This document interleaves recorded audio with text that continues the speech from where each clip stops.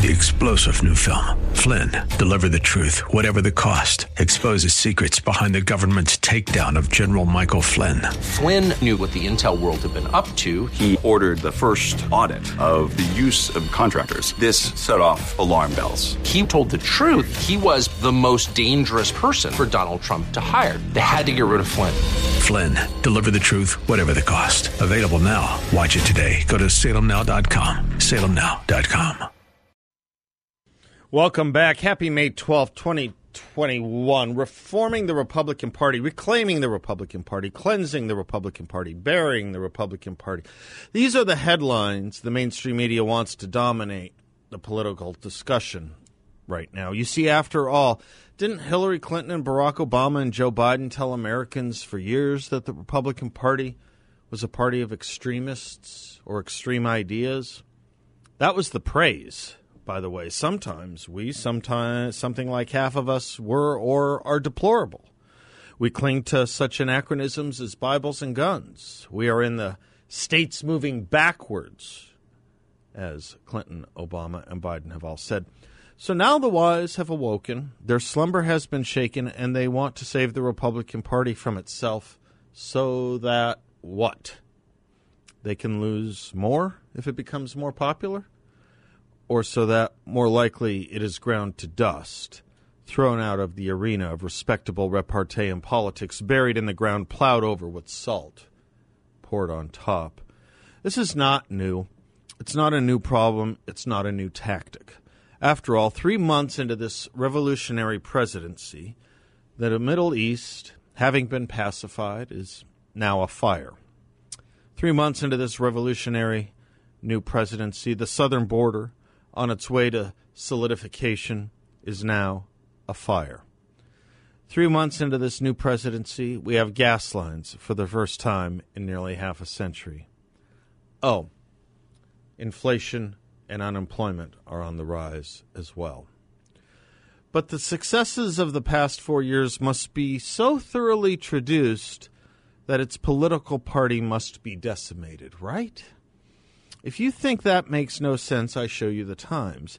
Does anyone with a modicum of common sense or the ability to cogitate truly think a party leader that won the most amount of votes of any sitting president standing for re-election, does anyone think that a party that can do that needs to radically transform itself?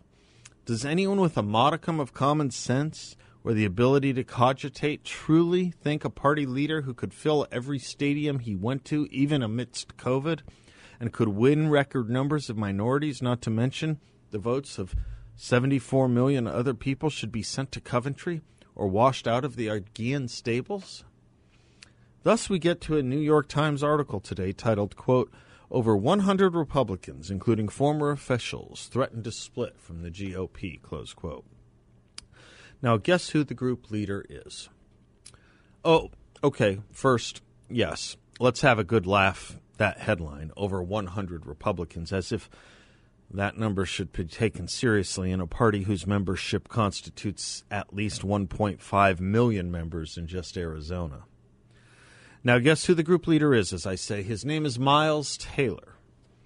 I recognize maybe two other names listed in the article. Oh, you don't recall who Miles Taylor was or is. Really, it's a was. And it lasted about a day. He wrote that anonymous op-ed in the New York Times a few years back, saying he was a highly placed Trump administration official who, with others, were thwarting the president as part of their patriotic duty to save the country from his madness. He was described as a member of the senior staff at the White House. He turned out to be the chief of staff to the Secretary of Homeland Security, a position nobody would ever consider senior staff in a White House, a position nobody even knew really existed. He got a book. He got a gig at CNN. But he doesn't get America or the Republican Party, or at least not the conservative movement that is paid tribute to in fueling and animating the party. Which, of course, brings us to the story of Liz Cheney. I've not said much about it because I don't think much of it. You tell me who the last conference chair was of the Republican House Caucus. You cannot. It matters little other than honorifically and in corralling votes. That said, don't let the media make this about something it's not. Just a couple of months ago, the GOP voted to leave Cheney in her position after she voted to impeach Donald Trump and was only one of about a dozen Republicans to do so. This is different, and it's not about Donald Trump, though she wants it to be and though the mainstream media want it to be. It's about her continuing to make her job about Donald Trump and continuing to lambaste the party when the job is to take on the opposition. When your own house is your enemy by your own declaration, you can't very well be expected to line up the members of that house as a unified caucus and bring others along to join it, can you? It was about partisan and political incompetence. Though don't get me wrong, the Democrats in the media would love an ineffective person in GOP leadership. Let's keep that in mind when they keep talking about why Liz Cheney should have stayed in her position. When the Democrats in the media want you to have a leader you don't want, the map and the ground are in disagreement, and thus the map is wrong. Well, then, of course, the party has moved so far right it's unrecognizable even to a Cheney. Let's drop a few pretenses, shall we? Dick Cheney is what made the family famous name. Lynn was great, but it was Dick that made the family name. Not too many chairmen of the National Endowments of the Humanities that are remembered. And Dick Cheney always, at least was always known as, until 2001, a moderate, from the moderate wing of the Republican Party. For goodness sakes, he was Gerald Ford's chief of staff and defense secretary to George H.W. Bush. But for the second Gulf War, Iraq, and the effort to turn him into Darth Vader, especially as President George W. Bush was termed out, he'd be as remembered as Dan Quayle and his son, who was a member of the House. Not too remembered, right? Perhaps because one was conservative and one really wasn't. In other words, the left was right to go after the Quayles because they were conservatives. The Cheney family, not so much. But to say Dick Cheney's signature issue and position backed by the likes of Christopher Hitchens, John McCain, and Joe Lieberman is the heart and soul of conservatism is just wrong. And the elements of the party that believed in regime change have become the true anachronisms. But still, we're told, nonetheless, the party is too extreme and right-wing. It needs cleansing of a divisive, race-baiting, science-denying ethos and set of representatives, spokespeople. You want to know what I say? Sorry, but you can choke on it. I'll accept the mantle of science denial when you tell me why you don't talk about the due date of your fetus when you are pregnant. Oh, you don't say fetus because everyone says baby? Don't tell me about science, life, and death. Don't tell me about denying science when it comes to our children's health or our public's mental health. You are the team, you are the side that ruined it. I'll accept the mantle of divisive when you explain to me just what in anything Newt Gingrich or Donald Trump or Rush Limbaugh or anyone on this channel ever said that was remotely close to related to what Adolf Hitler said or did. Find me a Republican who told a black audience their Democratic opponent wanted to put that black audience back in chains. Race baiting? I'll accept the mantle of race baiting when you explain to me how using a person's race to determine eligibility for anything and denying eligibility for anything based on race has any relationship to the Moral Dictionary's entry on equality or equity. I'll accept the mantle of race baiting when you explain to me how teaching children racial differences are meaningful has any relationship to the Moral Dictionary's entry on child rearing or even just plain old decency. So what of an ideology too far right of the country as they claim it? Is conservatism today right of its past? Of course it's not. Harry Jaffa once said the Goldwater campaign became respectable because of the election of Ronald Reagan. And what president or presidential candidate spoke more like Goldwater and Reagan and supported more of their agendas than anyone other than Donald Trump. For those who know their history, they know this to be true. Try it this way. The movement, the maiden issue of National Review in the 1950s proclaimed the conservative movement stood against four major trends: the growth of government, coexistence, William Buckley's word, with our enemies, intellectual liberal elitism, and United Nations and World Organization deference. I'm not sure Ronald Reagan spoke as much about all these things as much as Donald Trump did. This always had me curious as to why National Review could be so opposed to Donald Trump as it was. But it is the opposition that is out of sync with the history of modern conservative movements, and not today's Republican Party, as the mainstream media and the left describe and hate it. Why wouldn't you hate if you were a liberal or a leftist? Why wouldn't you hate a movement that has succeeded in concretizing and reifying William F. Buckley's original dreams, concerns, desiderata, and lifelong work? Dr. Jaffa once put it that one can sum up the Democratic Party as this: extremism is no vice if it is in the defense of an ever larger federal bureaucracy, racialism, invented rights, federally funded abortions, and aid to countries that burn the American flag, and organizations in America that burn the American flag too. Moderation is no virtue when attacking America. Thus, I think it is the media's and left's opposition to today's Republican Party and conservative movement that is out of sync with constitutionalism, common sense, and I'd still like to believe the vast majority of the American people. I may be wrong on that last point. As you know, I debate it internally and with you all here all the time. But if I am wrong and the conservative movement and Republican Party do not represent the vast majority of the American people, then no movement, if it remains dedicated to the Western ethos of reason and the principles of the Declaration of Independence, no movement or party dedicated to those things will ever be able to govern here or save this, the last best hope of Earth. I'm Seth Leibson. We'll be right back.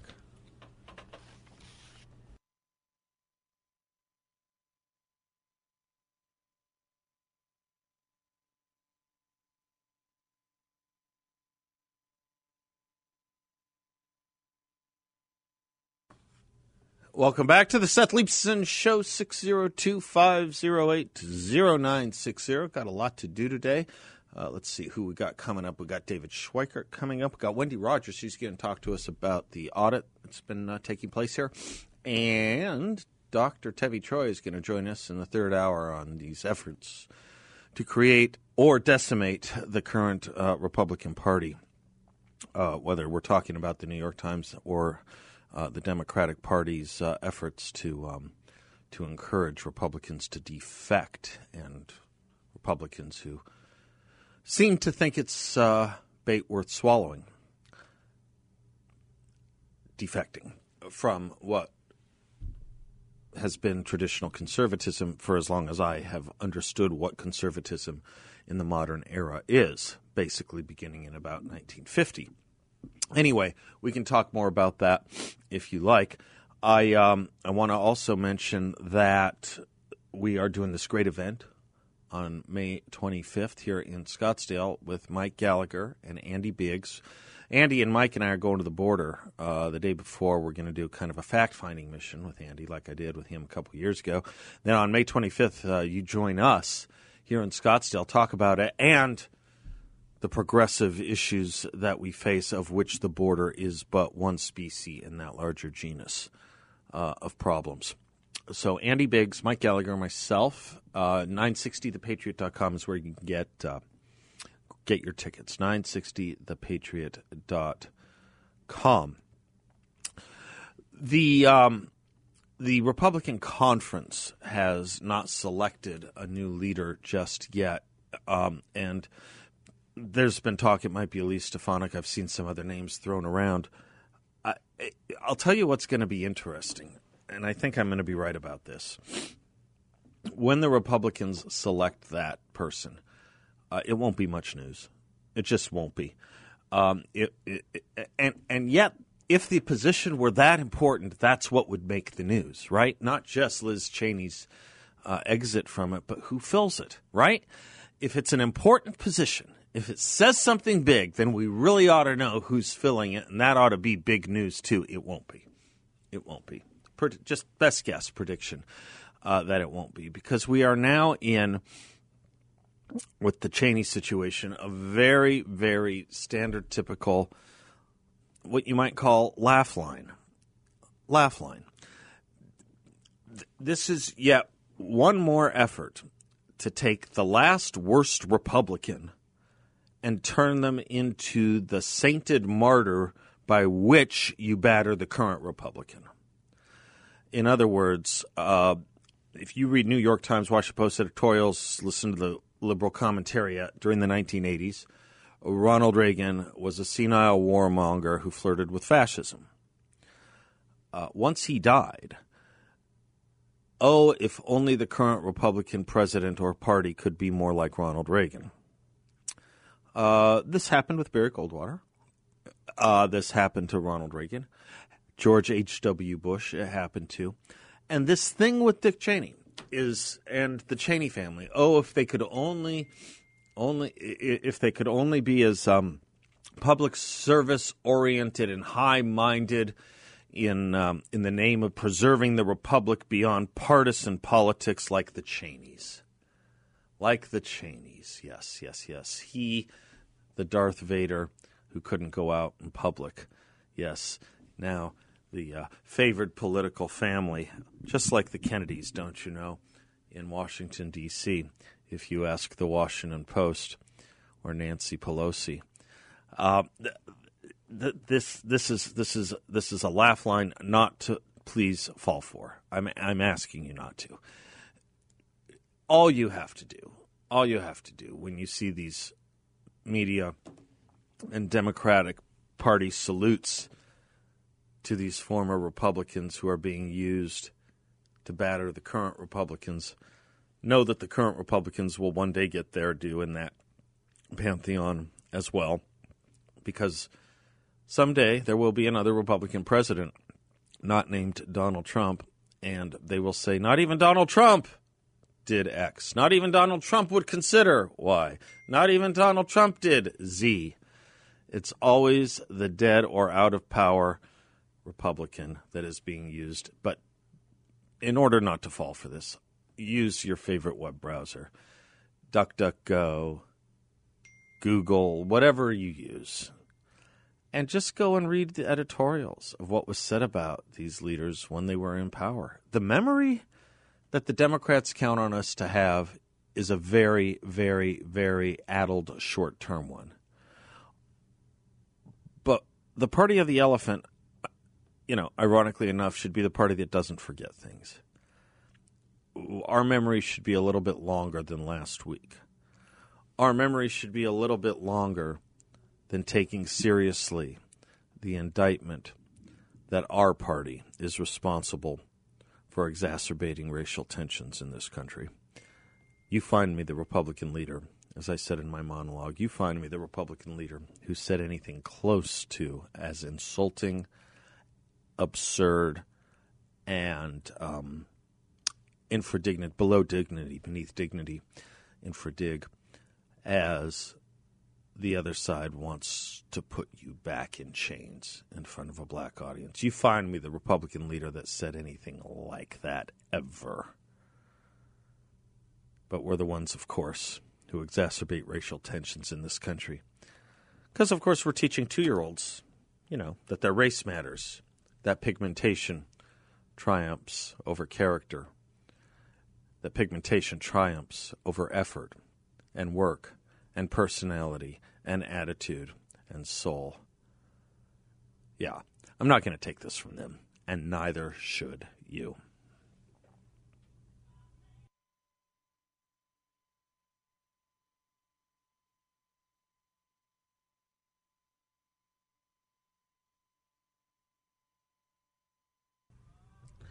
Well, there's a little culture for you as we do our Culture and Economy Update with the great John Dombrowski, president and founder of Grand Canyon Planning Associates.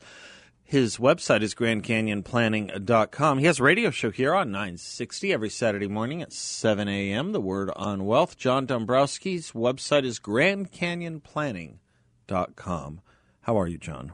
Excellent. How you doing, Seth? Yeah, you always are. You just wake up and the day, and the devil runs. I love it. I love it.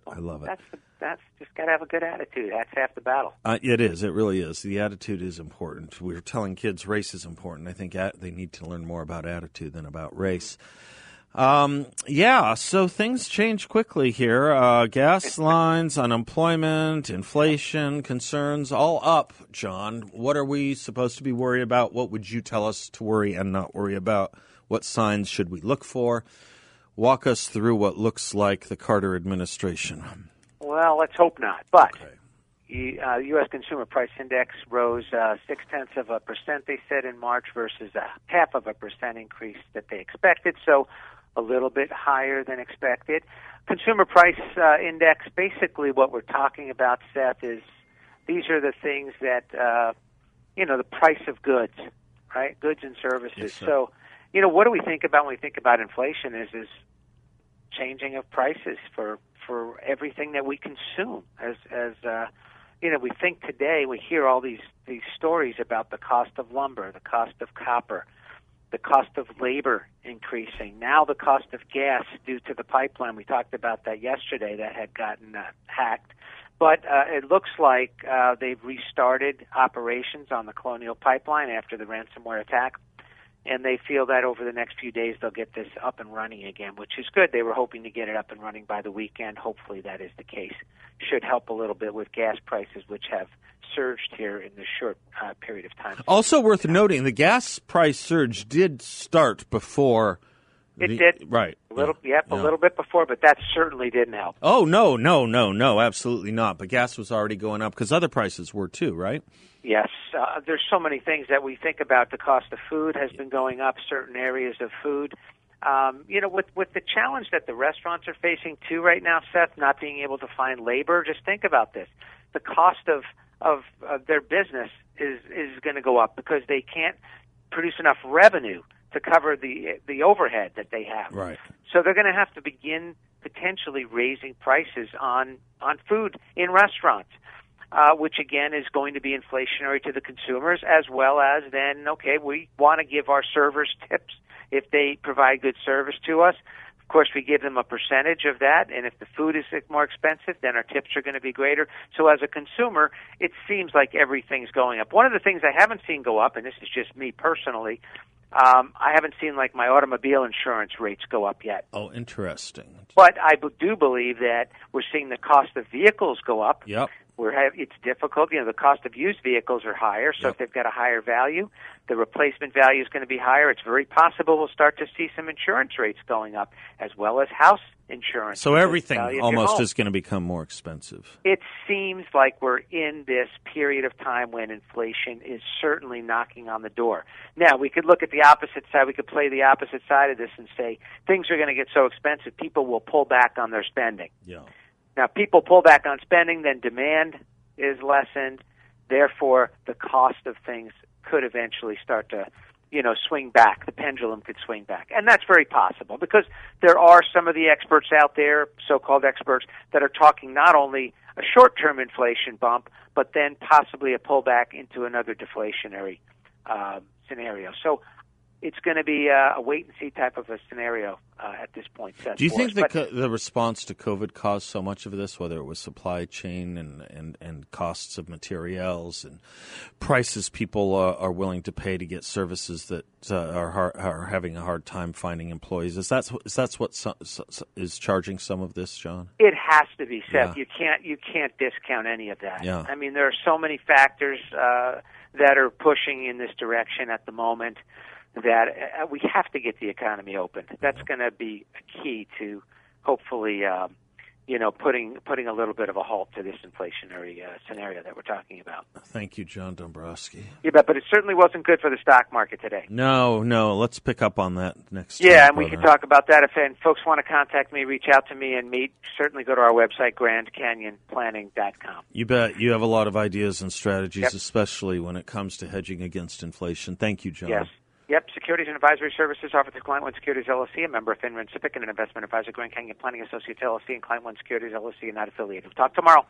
There was an interesting thing in history today, John.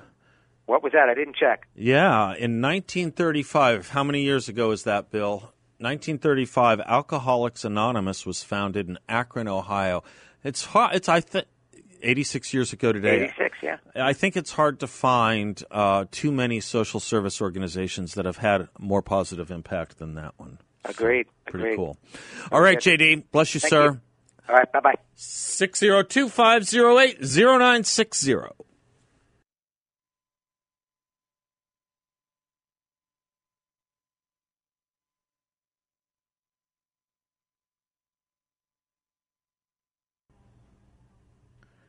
Welcome back to the Seth Leibsohn Show, 602-508-0960. I just did something I'm struggling with. I've never done it before. I have these earbuds I use for my earphones, and I just dropped half of them, one of them, my left ear, into the drink, into my to my iced tea here.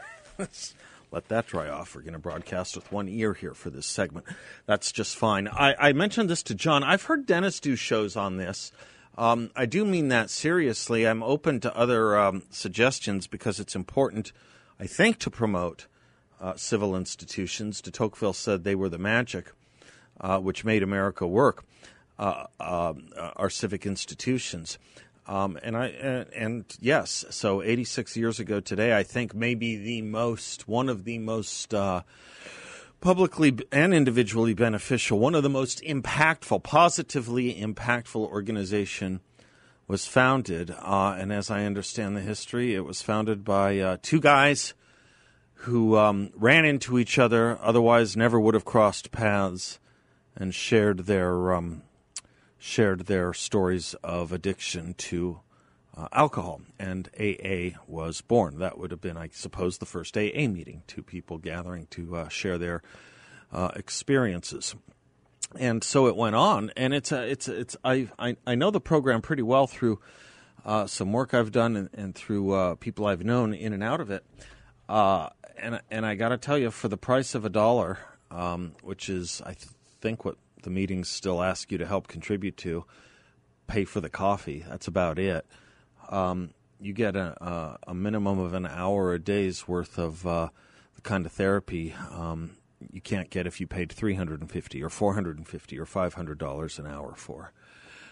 And many lives have been changed. It's an interesting thing. I didn't mean to go here. I'll get back to politics in a minute, but as long as we're on this culture thing for a moment, this might be an interesting thing for Dennis to do. Bill, do you want to send it up to who's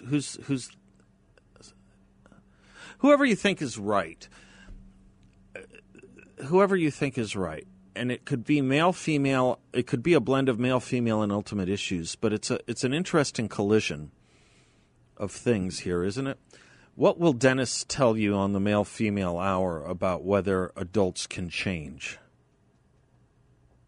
You know, will you change someone's behavior by marrying them or whatever, right? That's got to be a regular topic on Dennis's show. And I think what you will hear is that it's awfully hard to expect that. You know where you see adults change? Everything? Through groups like AA, when they stick through into it. Dennis has given Dennis his fondness for AA. He's not in it. I know he respects it, I've heard. Given Dennis's fondness for the AA program, Alcoholics Anonymous, and the view that it's so hard for adults to change, what is that magic there? What is that bridge that works there? And in some respects, I suppose it's power in numbers. By some, it's power in something greater than yourselves. It's the suppression of pride. It's the suppression of pride and ego. I think I heard a phrase come out of an AA meeting once about ego. Self will run riot. That's what an addict is. Self will run riot. Didn't mean to spend too much terribly time on it, but in a world where it's awfully hard for addicts to obtain, much less than maintain, sobriety, AA, one of the oldest of them, I still think does one of the best jobs, and certainly given the price, you hear people who have gone through those programs for years and years and years, taking them seriously, and you kind of want to say to yourself, I wish I could buy the whole world an AA meeting. People who go through AA successfully, in my experience, as people who have conquered addictions generally and overcome them, in my experience, oddly enough, seem to me about 1 or 2 standard deviations more creative, successful, kind, and decent than the average human being. And maybe it's the difference of someone who has gone through hell and come out. Maybe it does that for you. Maybe it tempers you. For those that were lucky enough to get out. This is why I talk a lot about prevention, too, because recovery is so dang hard. So dang hard.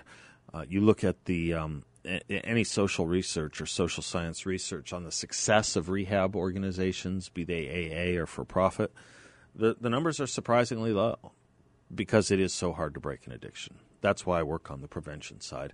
But I salute and tip my hat to those in AA and to the 86th year of its existence and birth, having saved many lives and made the world a better place. Happy birthday, AA. Anyone in it or involved in it or want to share their experiences? Happy to do that. Totally happy to do that. 602-508-0960. I know several people whose lives it has saved, and I have done a pretty deep dive into it, understanding it myself, and there is a magic there. So bless those magicians. What is it I heard today? This is great. I heard a Fox News commentator in talking about the Israel-Palestinian conflict that's taking place right now, say it's wonderful and one thing for everyone to talk about the proportionality with which Israel is responding, but at least they have a state, and it's hard to criticize those who don't have a state for acting disproportionately because they act with what they have. This is defining terrorism down. This was said by Maurice Scharf on Fox News earlier today. This is defining terrorism down and evil down, the point of which is it's okay if you're more powerful. That's the message. It's okay if you're more powerful to be more suicidal, and it is okay if you are less powerful to be more lethal. Is that really what you want to teach? Is that really the message here? The less powerful, the more lethal you should be? On top of which, it's a nonsensical argument. It's a nonsensical argument. The Palestinians have been offered their own state something like 5 times, from the Peel Commission in 1937 to the UN partition in 1947 to what Ehud Barak offered them in 2000, to what Bill Clinton offered them at Oslo, to what Prime Minister Olmert offered in 2008. Time and again, the Palestinians have been offered a state. Time and again, they've turned it down. You can't claim mercy for being an orphan when you're the one who murdered your parents.